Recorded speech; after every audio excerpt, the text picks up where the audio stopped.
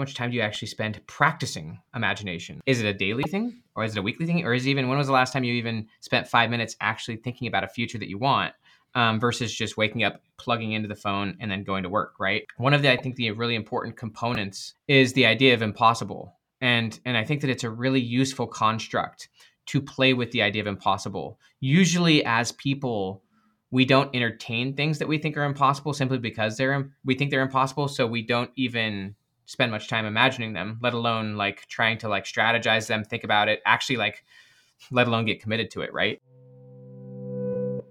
Hey everybody, what's up? It's Chase Jarvis. Welcome to another episode of the show. That little blurb that you heard was from Dr. Benjamin Hardy.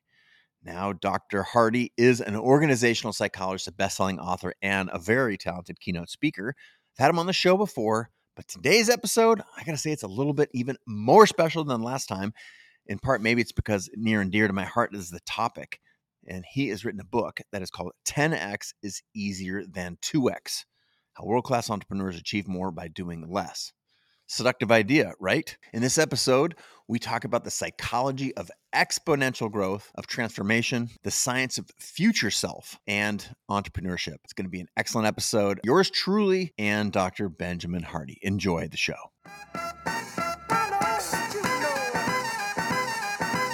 Dr. Benjamin Hardy, welcome to the show. Thank you for coming back. Second time here.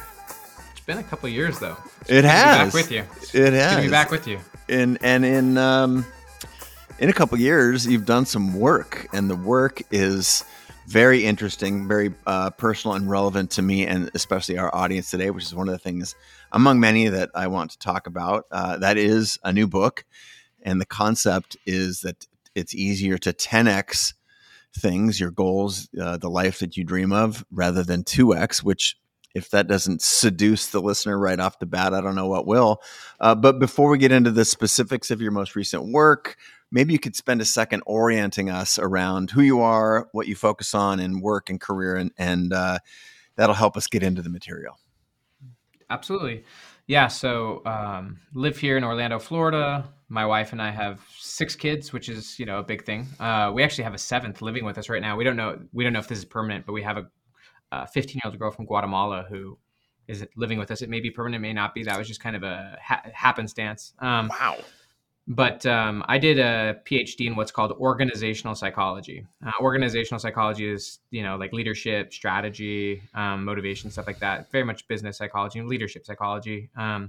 And we had our 3 foster kids while I was doing my PhD at Clemson. That's when I was doing a lot of blogging on a website called medium.com. And that's really where I was able to kind of get my, go through some riffs. I guess you could say that was my first professional 10X was essentially going from blogger to author and just getting really good at that. And so that was kind of my Clemson years from 2014 to 18. We adopted our 3 kids from the foster care system and then moved here to Orlando. And yeah, I think that just to give a little orientation, I'm deep into, originally when I was writing on Medium, it was more like pure self-development, like pure, with a lot of deep psychology behind it. I then got really interested in entrepreneurship. My master's thesis was actually on the difference between entrepreneurs and wannabe entrepreneurs. And I did a lot of deep dive into that. I kind of went deep into a topic called the point of no return, and just kind of what that looks like when you go through those identity shifts and make big commitments. And that stuff on entrepreneurship did lead me to developing the collaboration I had with Dan Sullivan. He's an 80-year-old guy who's freaking amazing, been coaching world-class, like top entrepreneurs for 50 years. So we wrote 3 books together. I've written a number of other books myself. And, these days I'm just really interested in, fast growth, learning, transformation. Just so that's kind of, I guess, where we're at. Yeah, no, that's great. Well, to me, given that the audience of listeners and watchers here largely identify as creators or creative, as entrepreneurs, I think it's fascinating. Maybe we can trot out a little of that, your origin story that you shared there around entrepreneurs versus wannabe entrepreneurs. What's the difference? What did you find in the research? And maybe you can articulate the difference there for us. Yeah, I mean, I'm sure that there's so many, but like with my own study, which was my master's thesis, and honestly, anyone can look it up. It's called Does It Take Courage to Start a Business? Benjamin Hardy. It's at Clemson University. You could click it, read.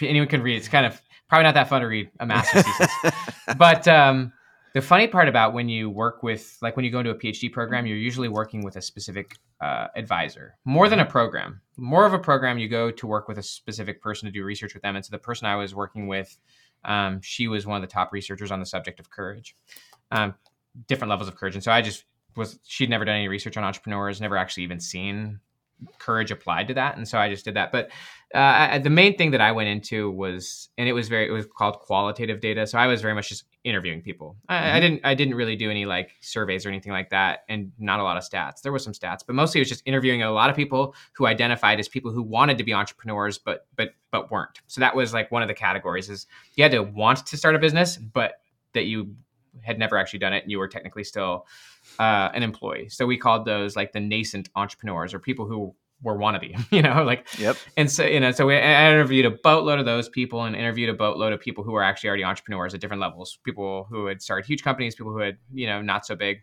And then it was just kind of asking them the same questions and trying to figure out differences. And one of the questions that I did ask was that question of, have you ever had a point of no return experience?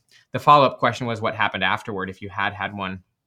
And the intriguing part is that many of the people who were kind of in the nascent category, they said no, but but a lot of them anticipated having a point of no return in the future. So as an example, like one of the people was like, if I can get X contract, then that will be my point of no return, or something like that. So a lot of them, they viewed that idea of a point of no return being like a point when they actually like go for it, or like, let go of being an employee or whatnot. And so a lot of them anticipated in the future, but admitted, most of them said that they'd never had that. Whereas literally all the entrepreneurs I interviewed said yes. They had all had point of no returns, and many had multiple. I even interviewed Seth Godin, just as a fun one. And he said that, he's had many points of no return. I actually think we all go through those, like from a psychological standpoint, letting go of our past self in different ways. But as it related to the entrepreneurs, just going through that phase of going to some of it was making an investment, bigger investment. Some of it was leaving something behind, but just that idea of making big decisions and moving forward with them versus overly holding on was kind of one of the big differences. What do you feel like it showed in the research as the primary thing that kept want to be entrepreneurs, or nascent, in your words, from actually taking the step? Clearly, there is some aspect of fear, courage, because that was the topic of your thesis. But what were some of the most common, or maybe the most common? I hate superlatives, so I want to let you off the hook here, because someone says, "What's your favorite song of all time?" That kills me. But what were some of the things that you saw that were keys in keeping people from wanting to be an entrepreneur, or rather, not that they didn't want to, but that they wanted to, but didn't actually take action? I mean, admittedly, I actually didn't even really study that, as weird as it sounds like. I mean, Okay. I've got my own, plenty of philosophies and theories on that nowadays. But like, that was back in 2016, and the primary question was just around that point of no return. Have they ever had it? Like, what was their level of commitment to their future?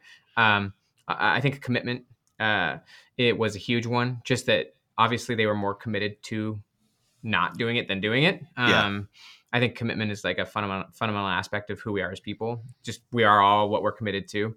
So yeah, I didn't really dig too deep, honestly, into the whys, why they hadn't done it yet. That wasn't, there's weird, might have probably been a great question, but I didn't really ask them that. That's all right. I thought it might have come up in the research. So you've already mentioned a couple things that are hyper relevant to your new work. And just to plug the title here, 10x is easier than 2x. What, like specifically identity? You and I were speaking briefly before we started recording. You have this concept of past self, current self, future self. And I'm wondering if you can start our way into this new material of yours by, what roles, like define each of those sort of terms for us, and what roles do they play in our ability to pursue and or achieve the dreams that we have, whether these are, entrepreneurial dreams or creator dreams, like most of our audience who is listening today. But we'll just leave it at dreams. Past self, future, present self, future self. What role does the identity play how we think and speak to ourselves, what does that play in our ability to actually live those dreams? It's huge. It's huge. I love what you're saying. Um, so identity kind of, when you ground it all down, it's basically two things. It's the, narrative, as you said, story narrative, that's driving who you're being, but it's also that which you're most committed to as a person. And so past self, present self, future self is huge, because obviously we all have past selves. We are in the present, and we also have future selves. But what's really crucial to understand when it comes to psychology is that people think about their past self, present self, and future selves the same way that they look at time. And how people are trained to look at time is that it's something that's outside of us, and it's something that's sequential over time, meaning like the past is behind us, the present is now, and the future's up ahead of us. And that those three are independent spheres, and that they're actually different from one another. The thing about psychology is that that's not actually how it works. What we're kind of trained in psychology, not everyone, but like how I was trained in psychology to think about it is that time is not sequential, it's actually holistic. And so what that means is that who I'm being right now fundamentally is based on how I frame my past and also how I'm framing my future. Like a really good example of that is Viktor Frankl. Viktor Frankl, Man's Search for Meaning, very much talks about like when people lost hope in the future, the present became toxic. It became like honestly meaningless and hard to bear. And therefore, those conditions, Man's Search for Meaning being a discussion on the concentration camps, like people without a connection to their future ultimately like died in the present because they're, and so, he was just very adamant that you needed hope in the future. You needed a future to be striving for in order to have meaning in the present. But I just think a huge insight that I think is a really big starting point, and it kind of lays the foundation. And we can go deep on the identity side, even however far you want to go on that before we go into the difference between 10x and 2x. But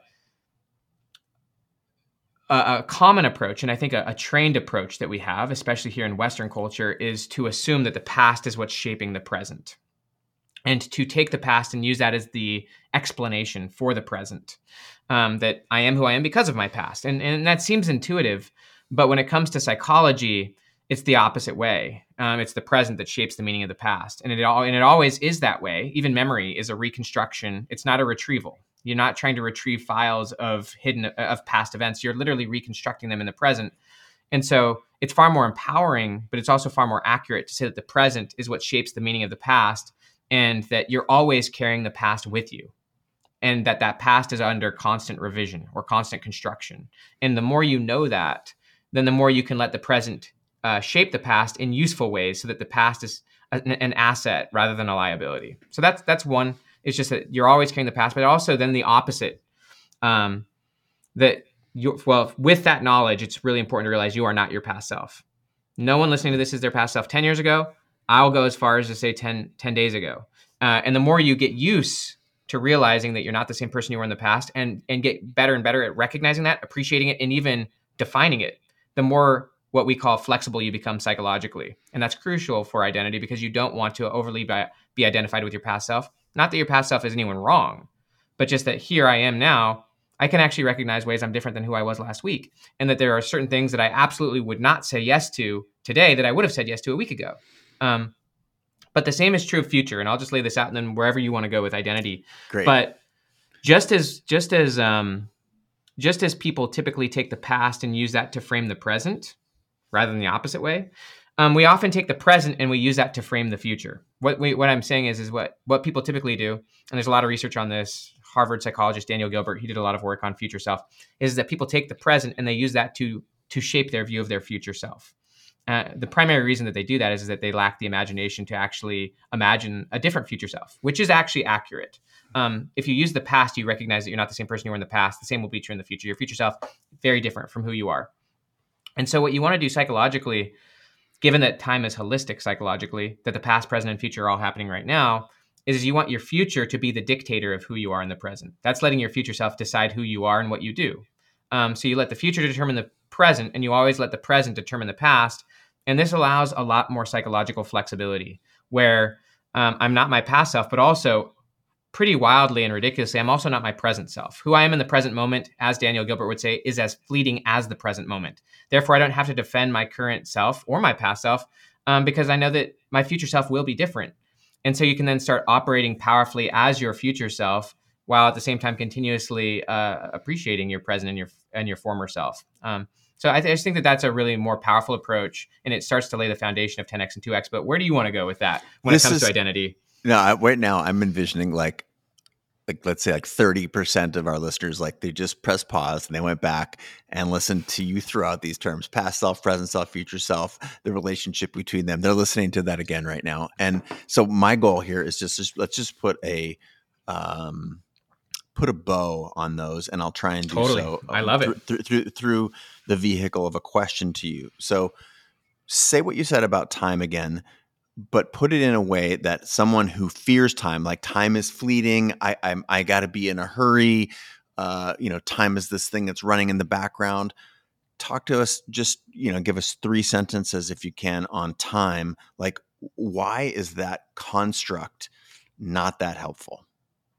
That view of time? Yeah, the view of time. Like, there's just like, when I think of people who are listening right now, they're judging themselves because they haven't become who they want to be, or they're in a position right now where they ate donuts for the past 9 months. And oh gosh, I wish I could undo the past. And because future, it's going to be hard because I now had 10 donuts a day for 100 days in a row. There's and as you wisely said, psychologically we root that angst sort of in time. And my understanding of how you look at it is that there's this a little bit of that, like, that's not accurate. All of those things boil down to some, basically, to now. How should they think about time, the people who are listening right now who might be confused? Yeah, and I'm grateful for that, and I know you love your audience, and I know that these are kind of heady ideas. Yeah. I think a really useful thing is to firstly utilize your past as a tool. I look at the past and future as tools for more fully operating in the present. So as an example, like if I have rigid views of my past, and we've all gone through hard things, even those Sure. 9 months of eating donuts, right? Like whatever, like I just think it's very powerful and very useful to realize that it's always you in the present that gets to determine not only what your past means, but what you can do as a result. You get to determine in the present what you do as a result of those 9 months of donut eating. You also get to determine what it means. And you don't have to blame your past self. You certainly don't have to over-identify those 9 months of donuts with your present self. Because your present self isn't eating the donuts right now. Even if your past self did, there's not really any value in being mad at your past self. Certainly you can learn and make different decisions than your past self. But it's very powerful to disconnect your present from your past self. What I mean is You aren't who you were, right? You're not by definition a donut eater because you ate donuts every day for 9. This is a hilarious example that we're pulling on here, but yeah. you can imagine the same as, I'm not someone who's trying to quit smoking. I'm not a smoker because I smoked for 20 years, or I'm not a bad student because I got bad grades when I was in 8th grade, for example. Yeah, and I try to not overly pull on even those kind of common approaches to identity, such as saying like I'm not this, I am that. I think that in more simple terms, you can look at the past in different time frames, and I think it's really powerful to do this. Where go back to 2013, right? We're talking in 2023, and so go back to 2013 and just look at all the ways in which you're different from who you were back then. Think about the things that you valued back then, even the people you spent the most time with. Think about how you defined success back then. Think about the things that you've now done that your past self would have never even considered possibilities, right? And so like that's 10 years ago. You could also go back to 2020, like to 2020, go back to 3 years ago, right? And just think about the difference between who you are and what you're doing. And the easiest way to do this is to just think about, like, what are the things that you used to say yes to versus the things that you say yes to now, and the things that you said yes to back then that you absolutely would say no to now. A really important aspect of identity is, and I mentioned earlier, that which you're most committed to, and how I define that as a person is your identity is your standards. Standards and identity kind of fit together, and your minimum standard, which is the floor, represents the base of what you say yes to. And everything below that floor, you don't say yes to. So as an example, if I do eat donuts, then that means that that's not below my floor. That means that it's above my floor because I'm saying yes to it. And so it's really powerful to look at where your minimum standard is as a person, and the things that you used to say yes to. It could be ways you spent your time. It could be people you said yes to. It could be activities you said yes to. And just recognizing that now there's certain things that you utterly would never do, not because your past self was a bad person, but just because it no longer meets the standard of what what you would say yes to. So I think that that's a very useful way. And then just simply you can do that on very smaller time scales as well. Like look back at 2023, go back to January. Think about who you were back then. Just think about the things you said yes to back then, the things that you were focused on back then, and then think about your own floor and think about what are some of the things at the beginning of the year that I was saying yes to regularly that now like, no, I've weeded those things out. Like those are not that my past self's a bad person, but that it just has no interest for me for various reasons. And so I just think it's very valuable to do that, even on a weekly basis, genuinely. At the end of the week, look back and just be like, all right, how am I different from who I was at the beginning of the week? What do I now know that I didn't know then? Like what's now possible, or what am I now committed to, right? Because to the idea of you are what you're most committed to, how is my commitment different than what it was a week ago? What was I saying yes to a week ago that now I would say no to? Stuff like that. All right. So if I can make a punchline, and this is a generalization, that who you were yesterday doesn't in fact define who you are now or who you can be in the future.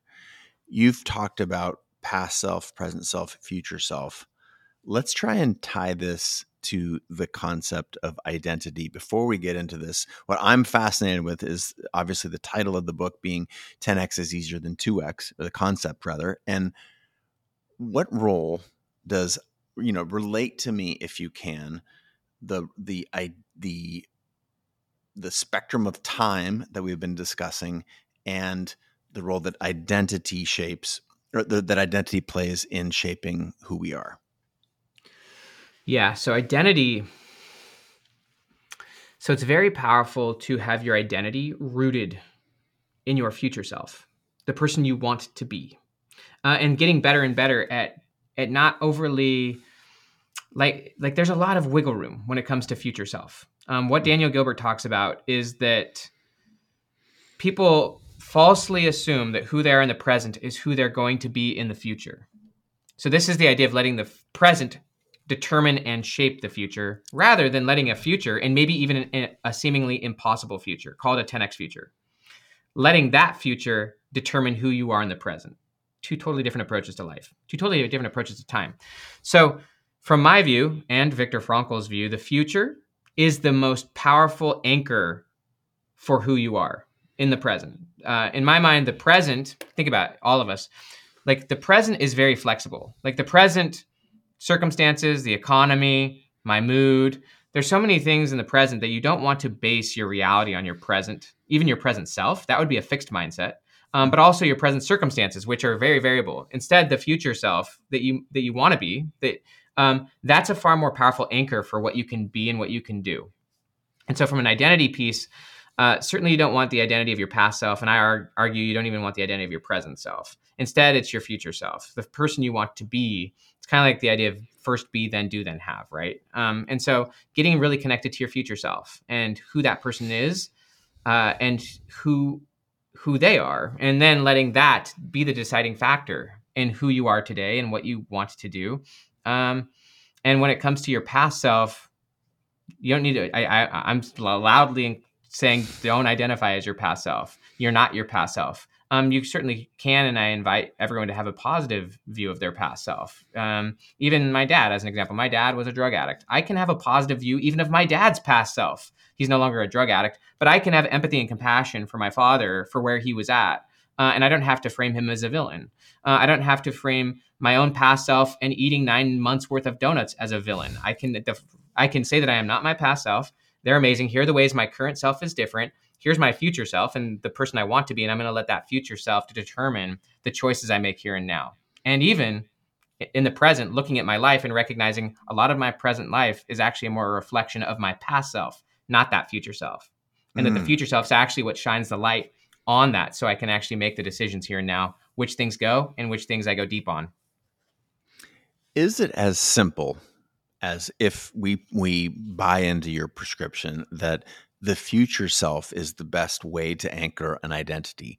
I am a person who you're telling yourself a story about what future self wants, and is it as simple as pretending that you are already your future self? My future self, who is in shape, eats well. Again, these are very, very benign topics, but I'm hoping to make them benign so that you can apply them to things that are very individual and particular in your life. But let's just keep with the donuts metaphor.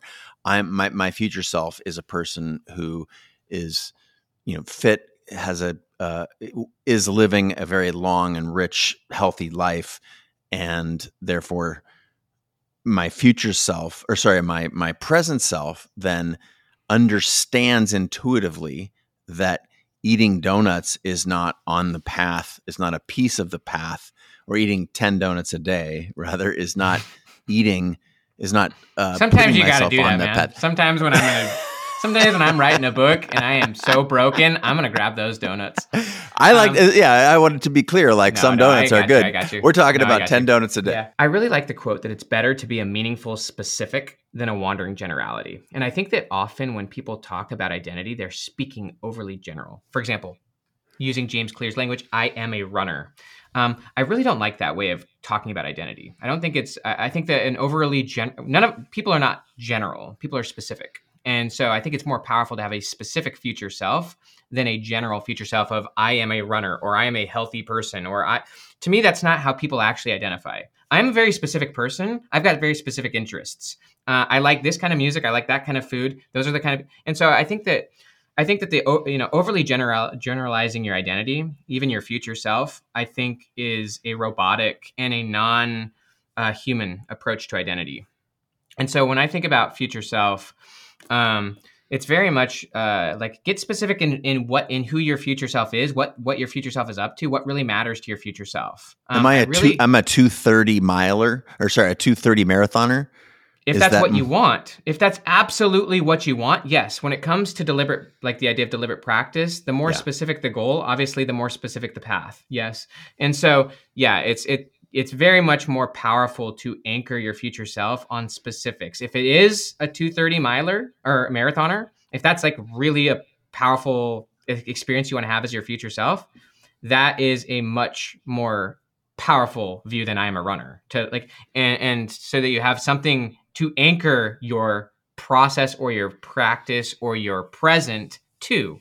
And so, I think having specifics in your future and also just recognizing, I think that people don't like to anchor their future self to specific things. Like I wrote this book, right? Or they don't, but those things are actually really powerful. And it's not that those actually define you. Those are just honestly maps. They actually give you direction. They give you something to focus on. They give you something to work toward. You're never actually no matter what, even if I achieve that, right? Even if I achieve that goal and now I actually hit the 230 marathon, of course, by the time I get there, I will have a future self. And so then that person will have a future self that then they can orient towards. But I think just defining out who your future self is and what matters so that then you can actually be focused in the present is very helpful.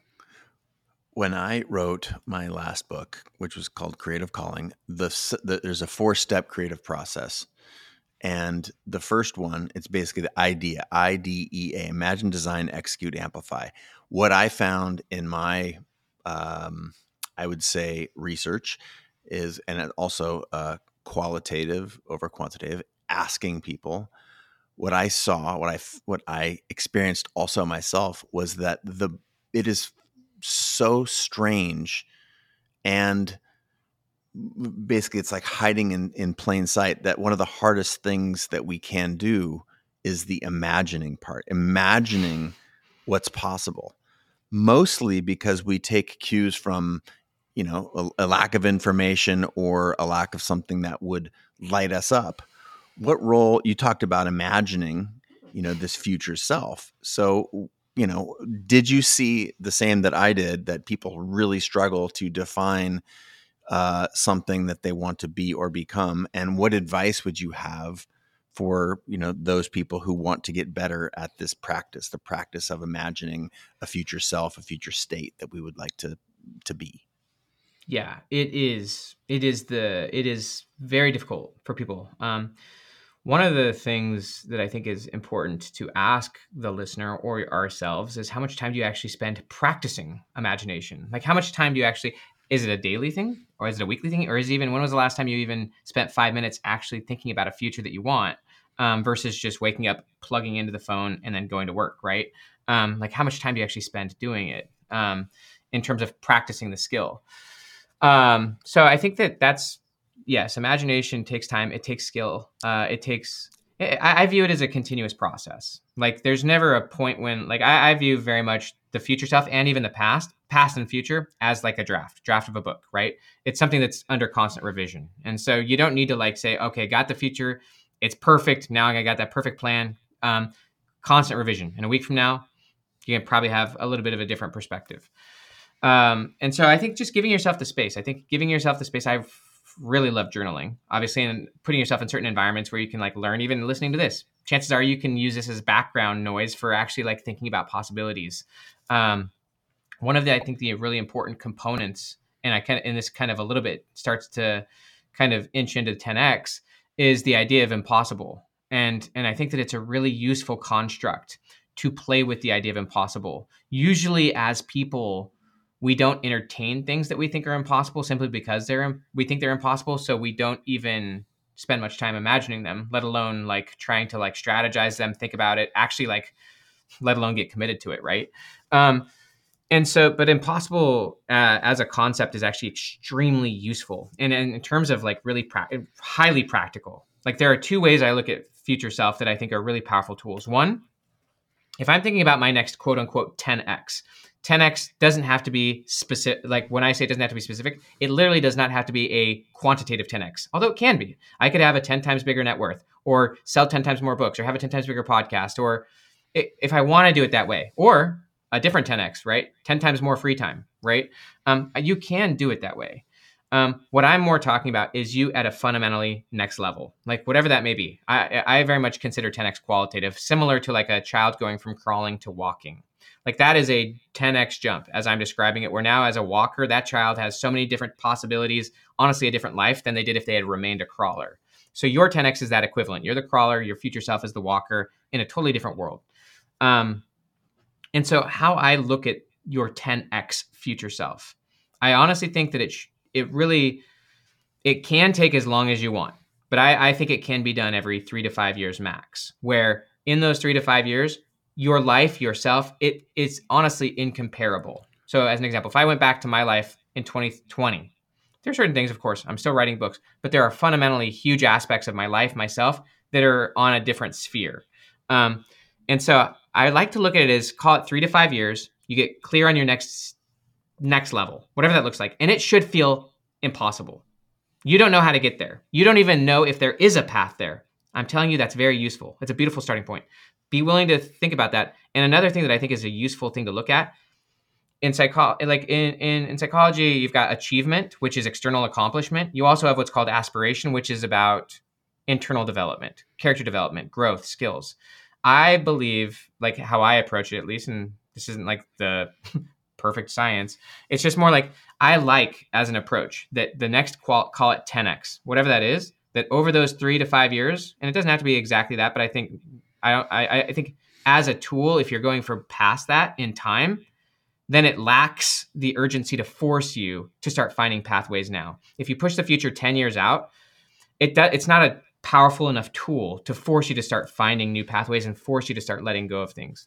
Yeah. But just as a quick thought, that 10x in those 3 to 5 years or less, you actually grow and accomplish more than everything in your life up to that point, period. So if I'm 35 years old and my next 10x is at age 37 or 38, in those 2 to 3 years, not only do I grow internally, which involves developing skills and stuff, but also letting go of a lot of stuff that's holding me back. I grow internally and achieve externally more in that 3 or so years than everything to this point combined.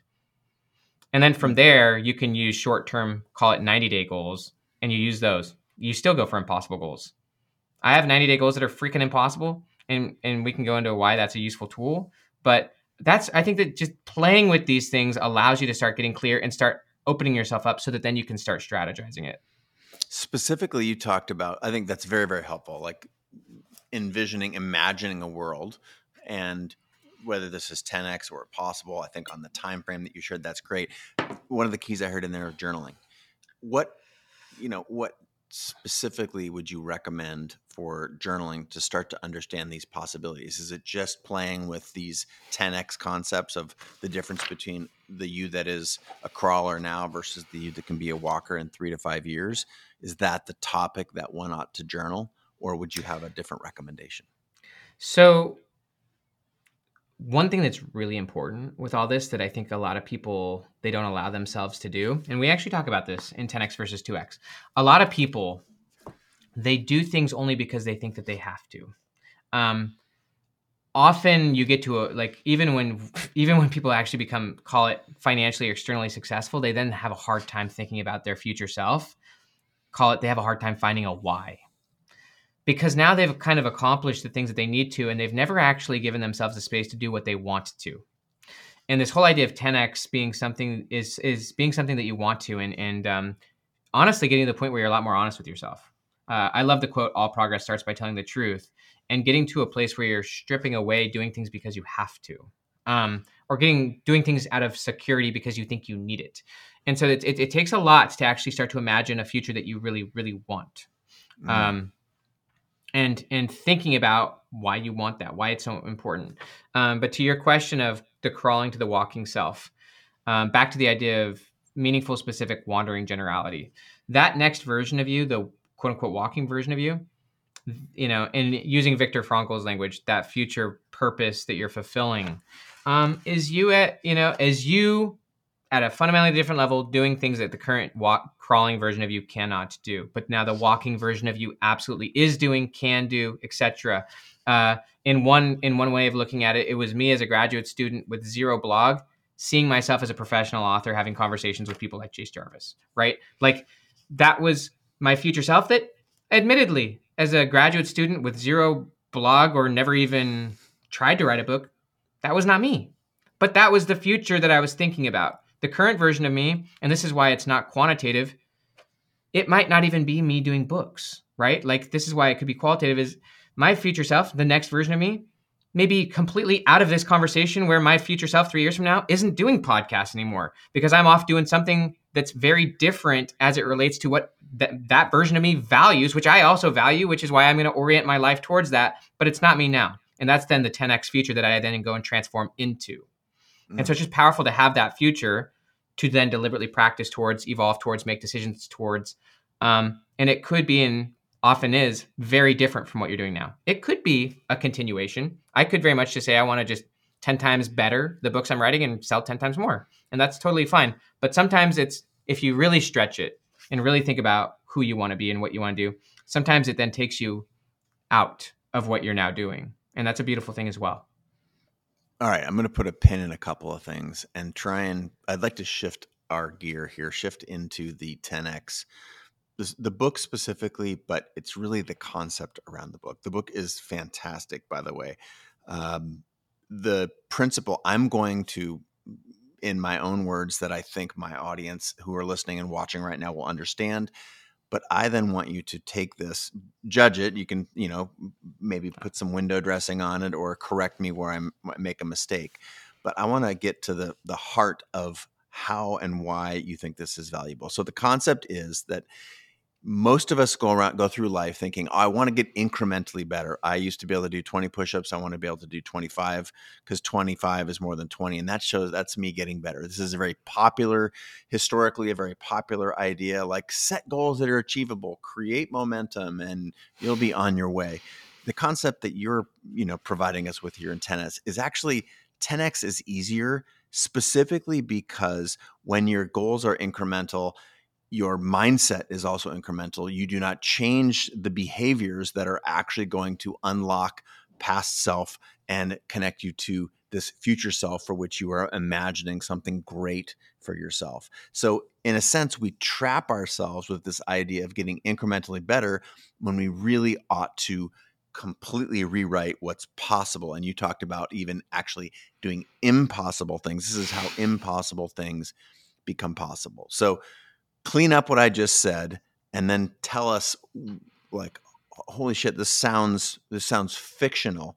And yet the research is very clear that it does actually change your behavior and it does unlock this 10x future self. First off, I just want to have to like seriously compliment you as a person to have conversations with. I love how just like sharp and pointed you are on like points. I love I'm enjoying as a participant in the conversation. And so I imagine that I know why people enjoy this. I'm just saying it's very fun to talk to you. Awesome. Thank you very much. So, okay. I'm going to just explain the difference between 10x and 2x, and then we're just going to continue forth on the beautiful questions you just asked. Great. So a 2x mindset is what we're calling a linear, which where you're honestly, as I'm saying it, you're taking the past and the present, and you're using those as the basis for creating more of it in the future. 2x as an idea is mostly just doing more of what you're now doing, just more of it. And basically we used the 80-20 principle as the kind of core framework for defining the difference between 10x and 2x in a different way than the 80-20 rule, but it's kind of just that idea of if you want to go for 2x in anything, what that means is that you can keep 80% of who you are now. You can keep 80% of what you're doing. You can keep the 80%. You only have to get 20% better, maybe a 20% different product or something. It's really very much a continuation of the past. I mean, the present to the future, and that they honestly look very similar. That's why you can keep 80%. And then 10x is very different. And by the way, I'll just say if you're going for 2x or going for any form of very like small progress, one of the reasons why that's painful and difficult is that it's not a big enough difference to define what's actually useful. Call it to define the 80 from the 20. When you make the future 10 times different, 10 times bigger, one of the reasons that's a very useful tool, and one of the reasons it starts to make life a lot easier, is that because that future is so big, so different, you actually have no clue how to get there. It actually does seem impossible, and I invite you to make it impossible. Genuinely. One of the reasons why you want to make it impossible is that now you don't know how to do it, therefore now we're no longer operating from the past. That's a beautiful place to be. But because that future is so big and is impossible, the beautiful aspect of that is that almost everything you're doing right now won't work to get you there. Definitely not 80% like you are if you're going for 2x. It is so far away, so different, so impossible that almost nothing you're doing right now will get you there. And that's exactly where you want it to be. And so using the 80-20 model, what we kind of use as just kind of shorthand framework is that if you're going to go for a 10x future, 80% of what you're doing right now won't work. 80% has to get weeded out, has to get filtered out. This is the idea of the future as a filter. A 10x future is a really good filter because it forces you to look really intensely at everything you're doing and to realize almost all of it, and this is kind of a hard truth, but almost all of it is past self. Almost none of it is future self. Call it the 80% of everything in your life is what you're holding on to out of emotional security, out of habit, out of paycheck, out of whatever it is, you're holding on to it solely because it's an emotionally secure thing. And we like security, we like stability. And so what happens when you call it the 10x future? First off, beautiful filter. You know that almost nothing you're doing right now will get you there. And so it just shines a light. You don't have to let go of the 80%, but at least it now shows you what it is. And then it forces you to go and find the much more effective pathways, people that might get you there. And so it allows your brain to start looking for the new pathways, the new opportunities that it wouldn't have been looking for. In psychology, we call it selective attention, that you honestly find what you're looking for. But if you're not even thinking about it, of course you're not looking for it. And so you can then start to find and look for that 20% of things that can take you there. I'm happy to go as practical as you want on this. You ask whatever you want, but I mean, there are very very specific ways you can really apply this. Well, again, I want to continue to sort of anchor sort of with these sort of milestones along the way through our conversation here.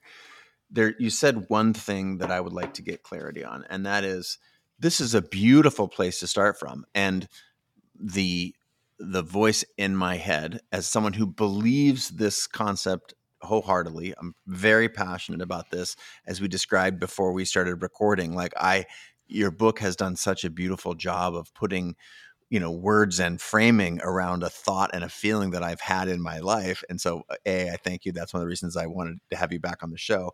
But I'm trying to think of the counterpoint, which is like, wait a minute, Ben just said, great, you have to throw out 80% of your life. And that's an excellent place to start from. Most people are saying, holy shit, that's a terrifying, dangerous place to start from. What in the world would make me grateful or excited to throw out 80% of everything that I've got now? So the cool part is this, and I get that. The cool part is that you don't have to throw it away now. It's a recognition. Because remember, we're taking the future very seriously. We're saying that the future is actually the filter for how to look at the present. We're not saying that future self is here. We're using that as kind of the way to look at the present.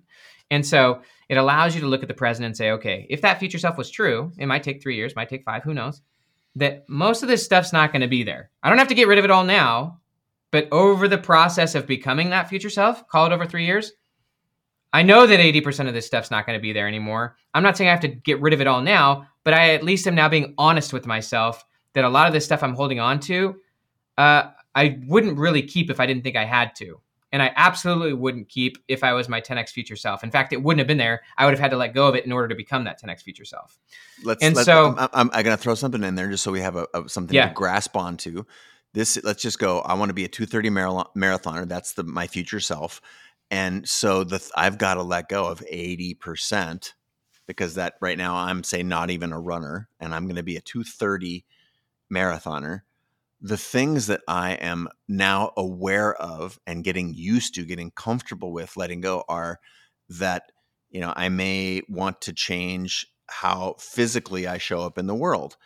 And I may want to have a different set of habits and practices. I may want to change, focus on things like VO2 max when right now I don't have any idea, but I know that would probably be in your 20%. That might be in the 20% of things that really matter to get really good at. Yeah. Yeah. But the point there is that, and again, I'm trying to be specific here so people can grasp these what I think are really insightful, but also counterintuitive concepts that, I now have to recognize that, again, this 80-20 principle is we're speaking sort of roughly here, but just that there are so many aspects of the vision that I have of myself as a runner that I've got to let go. One, that I'm really not one that I may need to change my physical body composition.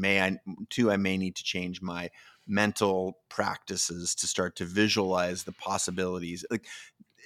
So I think about the 80%. I think about the 80% very practically. Okay. Seriously, I think about the 80% as activities. They're things I'm doing. So as an example, maybe in the 80%, I'm no longer, doing X activities, whatever it is, spending 5 hours a day on social media. That might be in my 80%, right? It could be habits, right? It could be things I'm doing, eating the donuts, right? It could be people I'm with, right? It could be, and so activities could even include like a job, right? Or a role that you play. I think about them very much like they're things, like things that I'm either doing. So they're things I'm doing that I can stop doing. They're people I'm with that I can stop being with or less with. And so they're things that literally you can truly let go of. They can be ideas in your head. Certainly fear can be a part of the 80%. I mean, we don't ever overcome fear entirely, but like holding on to people's opinions and stuff like that can be part of the things you've got to let go of.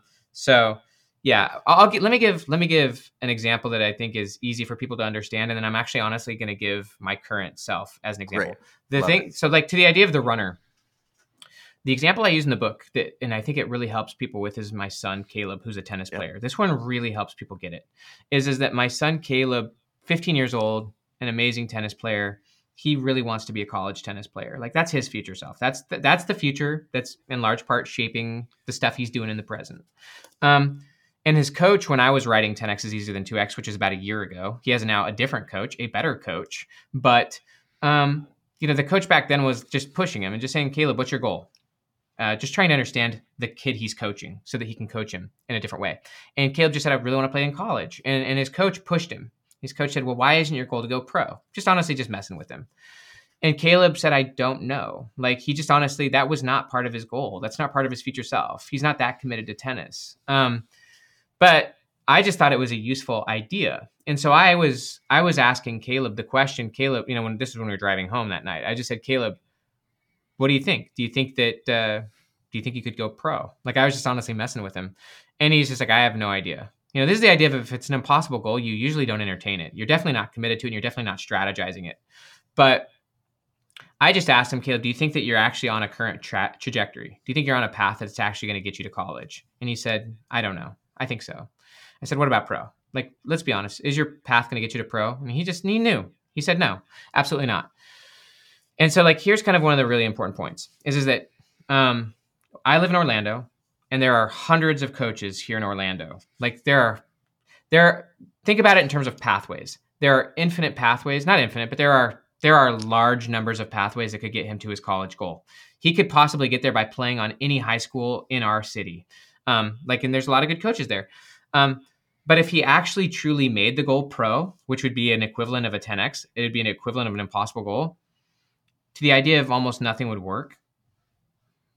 He couldn't play high school tennis if his goal was to go pro. That would now officially become a part of the 80%. He could not do that anymore, because to play at that level, the standard is so high. First off, there are very few, call it, pathways to getting there. Almost all the coaches in Orlando wouldn't get him there. He'd have to say no. So remember, it's a higher filter. And so almost everything he's doing now wouldn't work. And so if we were actually to commit to that goal, first off, it would make it a lot easier if we committed to that goal to get him into college, because it would force us to find the few people, coaches, pathways, things that really matter at that level are going to really matter at the college level. But if we weren't filtering for that. So that's just one of the main ideas, is that higher goals, less pathways, and that they will force you to find, honestly, the fewest paths that really matter. If you're going for the college goal, there's way too much variance. There's too many potential options, and it doesn't force you to 80-20 the ones that really matter. So that's one thing.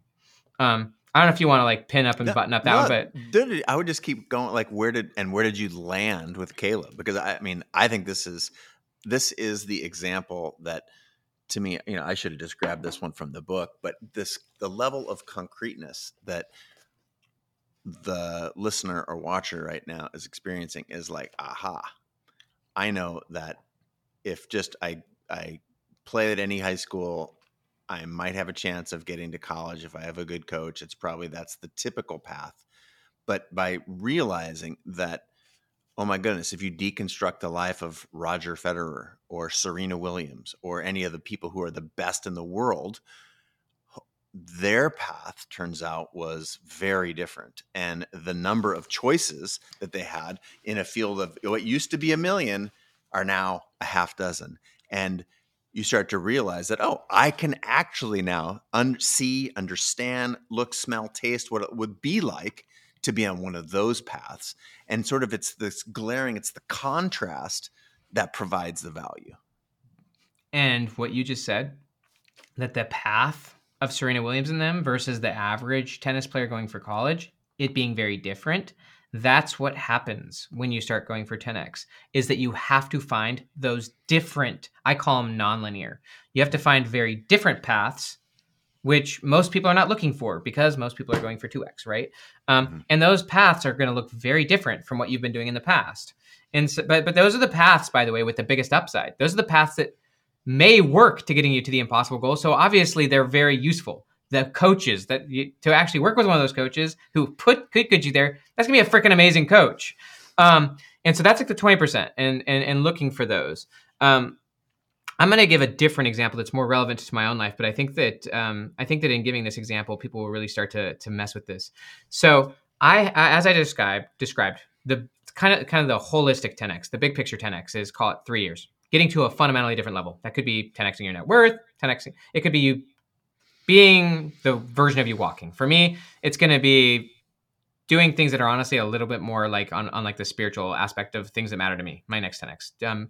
But here's where, like, you've got the big picture 10x, and that's informing a lot of your strategy here and now. What I like to do, and I think it's really useful, is I really love 90-day timeframes, and that every 90 days, I actually pursue impossible goals on 90-day timeframes that are, of course, relevant to my big picture future stuff that I'm going for. And so over a 90-day period of time, it's powerful to have impossible goals for those 90 days. and then to use those impossible goals as a filter for what you do here and now. So let me give myself as an example. Q4 of 2023, I set some goals that honestly, I'm probably not going to get anywhere near hitting. But me and my team are committed to them, so committed that they're informing the choices we make. And they're informing not only that, but my calendar. So as an example, one of the things that's one of my impossible goals is to write the book that I'm writing. But it's not just putting words on paper. It's obviously writing it at the level I want to, which I don't think I can do. That's why it's an impossible goal, is I'm afraid to write this book. I don't even know if I can. And then there's a few other things, practical, trying to get 500,000 YouTube subscribers, nowhere near that.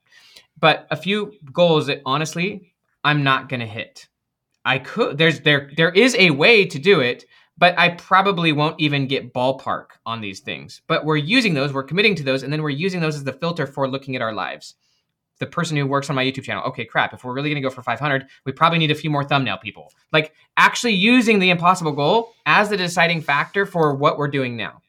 In terms of my schedule, I showed my assistant my impossible goals, and she then looked at my schedule and she said, Ben, you have 25 podcasts scheduled. And there were other things. You can't do those if you're going to write that book and if you're going to do these things. Literally, we counted 25 of them. Like I love your podcast. And so like no, I'm serious. I got through the filter. Well, big time, because I honestly, like, I love your podcast, and I'm like, oh, we can go on Chase Jarvis, like, keep that. So I told my assistant we can keep 5. But like what I'm saying is those podcasts, those 25 podcasts, and this is just one example. I was stoked to do those, but in light of my impossible goals, I now couldn't, because the filter became so high that there was no way I could do it if I was serious about the impossible goals, which, and here's something that's really important to think about. Doing those podcasts, and I'm just using this as a practical example, could have largely taken what I'm already at 2x. But the things that I want to do that were impossible goals have the potential to take me 100x. I'm not saying that they will. Writing that book has a shot to take me 100x. When I'm thinking about even 2024, there is something that I'm going to let go of, call it in my 80%, that terrifies me. It actually represents literally 70% of my income for 2023. 70% of my 2023 income I'm not going to do in 2024, because I am so freaking stoked on the 20% that, like, one of them as an example, I have this pretty high level coaching program that I've been doing for 4 or 5 years. I was going to make an upgraded version of it and do it next year, and it wasn't going to cost me that much time, but I know it costs me a lot here. And like, I ultimately decided, like, my assistant forced, I love her. And by the way, you can train your team to like filter you. Is this in the 80%? Yes. Is this in the 20%? I think you train your environment, right? But in the case of this thing, because the 80% isn't just situational. It's not just my donuts. It's also my strategy. The 80% is also my paths and the things that I'm investing myself into. And as that could have been the podcast. Those are strategic, right, for my goals. But some of those can get filtered out. And in terms of what I was going to do for 2024, and I'm kind of scared not to do it, but I am getting more and more committed to the real 10x. Yeah. Is I was going to do this big podcast, this big mastermind group, and it was going to make me a lot of money. But ultimately, because I'm so getting more and more committed to the idea of identity, the idea of commitment, the idea of minimum standard and floor, because I'm getting more and more, and by the way, the idea of floor, because the floor for those 90 days was so high, most of those podcasts I would have said yes to, but because the floor was so freaking high, I actually had to say no to a lot of things that I wanted to say yes to. Yeah. But just to next year, and I'll end it, and I want you to go wherever you want with this, but like, to say no to what I was going to do scares me a little bit. Not everyone should do it this way. I'll be fine in terms of finances, but like, it is a little scary. Like, but me saying no to it is so deep on the proving of the commitment to what I'm going to go for, like in terms of writing certain books and stuff like that and really going for it, that I now have cleared my 2024 of that. And the only reason I did that, not because I just love throwing stuff out of my life that's awesome. The only reason I'm doing it is because the future, and the quote unquote impossible future, is filtering it out. It's not like I'm just doing this stuff because I'm a masochist and I like just seeing if I can overcome fears. It's letting the future truly be the deciding factor and doing it wisely. It's not like I thought about that for 6-8 months. It's not like I just like threw it out and like threw my family with 6 kids under the bus. No, like I am making risks, but I am doing it thoughtfully. And it's not like you let go of all the 80% at once, but to let go of something that now I've cleared my 2024. And I'm now like literally like saying, I'm going for this thing that had 2x upside. And I'm now going for something that has 100, well, 10, but maybe even 100% upside. If there's no guarantee with it, but it has the 10x or 100x potential. And I'm clearing away the things with 2 or 3x potential. That's huge. That's huge. That's huge. That is very, very helpful. Thank you for being willing to use yourself as an example. I'm happy to. I'm sharing with you what I'm learning since writing the book. I'm sharing with you the practical applications. Well, and this is sort of what I want out of a show, right? We can all read the book, but to hear how the author himself are using it is very, very valuable. There's one last thing that I want to get before I let you go, and that is the idea that the concepts, they exist for people already. There are experiences that we've all had in our lives, right? Uncovering your 10x past, to use your framework, it is helpful to see that's possible, that you're doing it already. Can you explain that in 90 seconds as a fantastic primer for people to understand that this is actually within their own experience, not even just like possible, but they've actually done it already? 100%. Anyone who's listening to this has already done it. Done it many times. If you can walk, you've done it.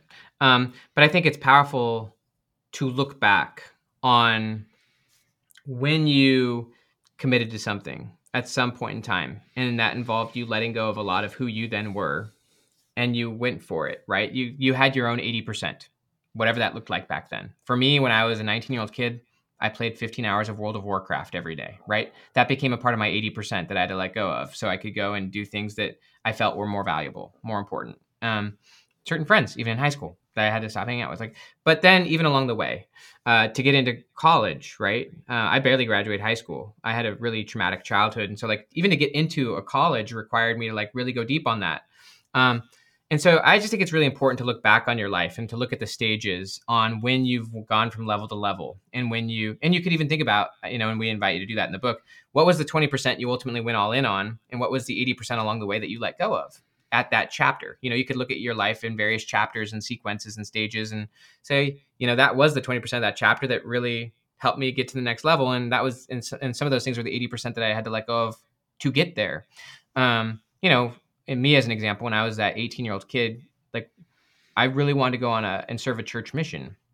And so obviously some of my 80% to let go of was playing World of Warcraft all day. But some of the other 80%, which was more internal, was letting go of the resentment and anger I had toward my father. My father was a drug addict when I was growing up, meth addict, and just gone through all that stuff. And I was very much pushed him away. And part of me getting to a place where I could go serve that mission was honestly letting that go, changing the narrative, right? Forgiving him, his, my past self and his past self and whatnot. And so a lot of the stuff we let go of is just attachments, things we're holding on to, views. That's part of reframing your past. It's just, and even the story of the story I had of my dad. He had to stop being a villain. He had to start being a hero, start being a friend. And so a lot of the 80% you let go of along the way is internal. A lot of it is situational, video games, friends, could be a job, could, for me in this case, be that mastermind podcast, whatever it is.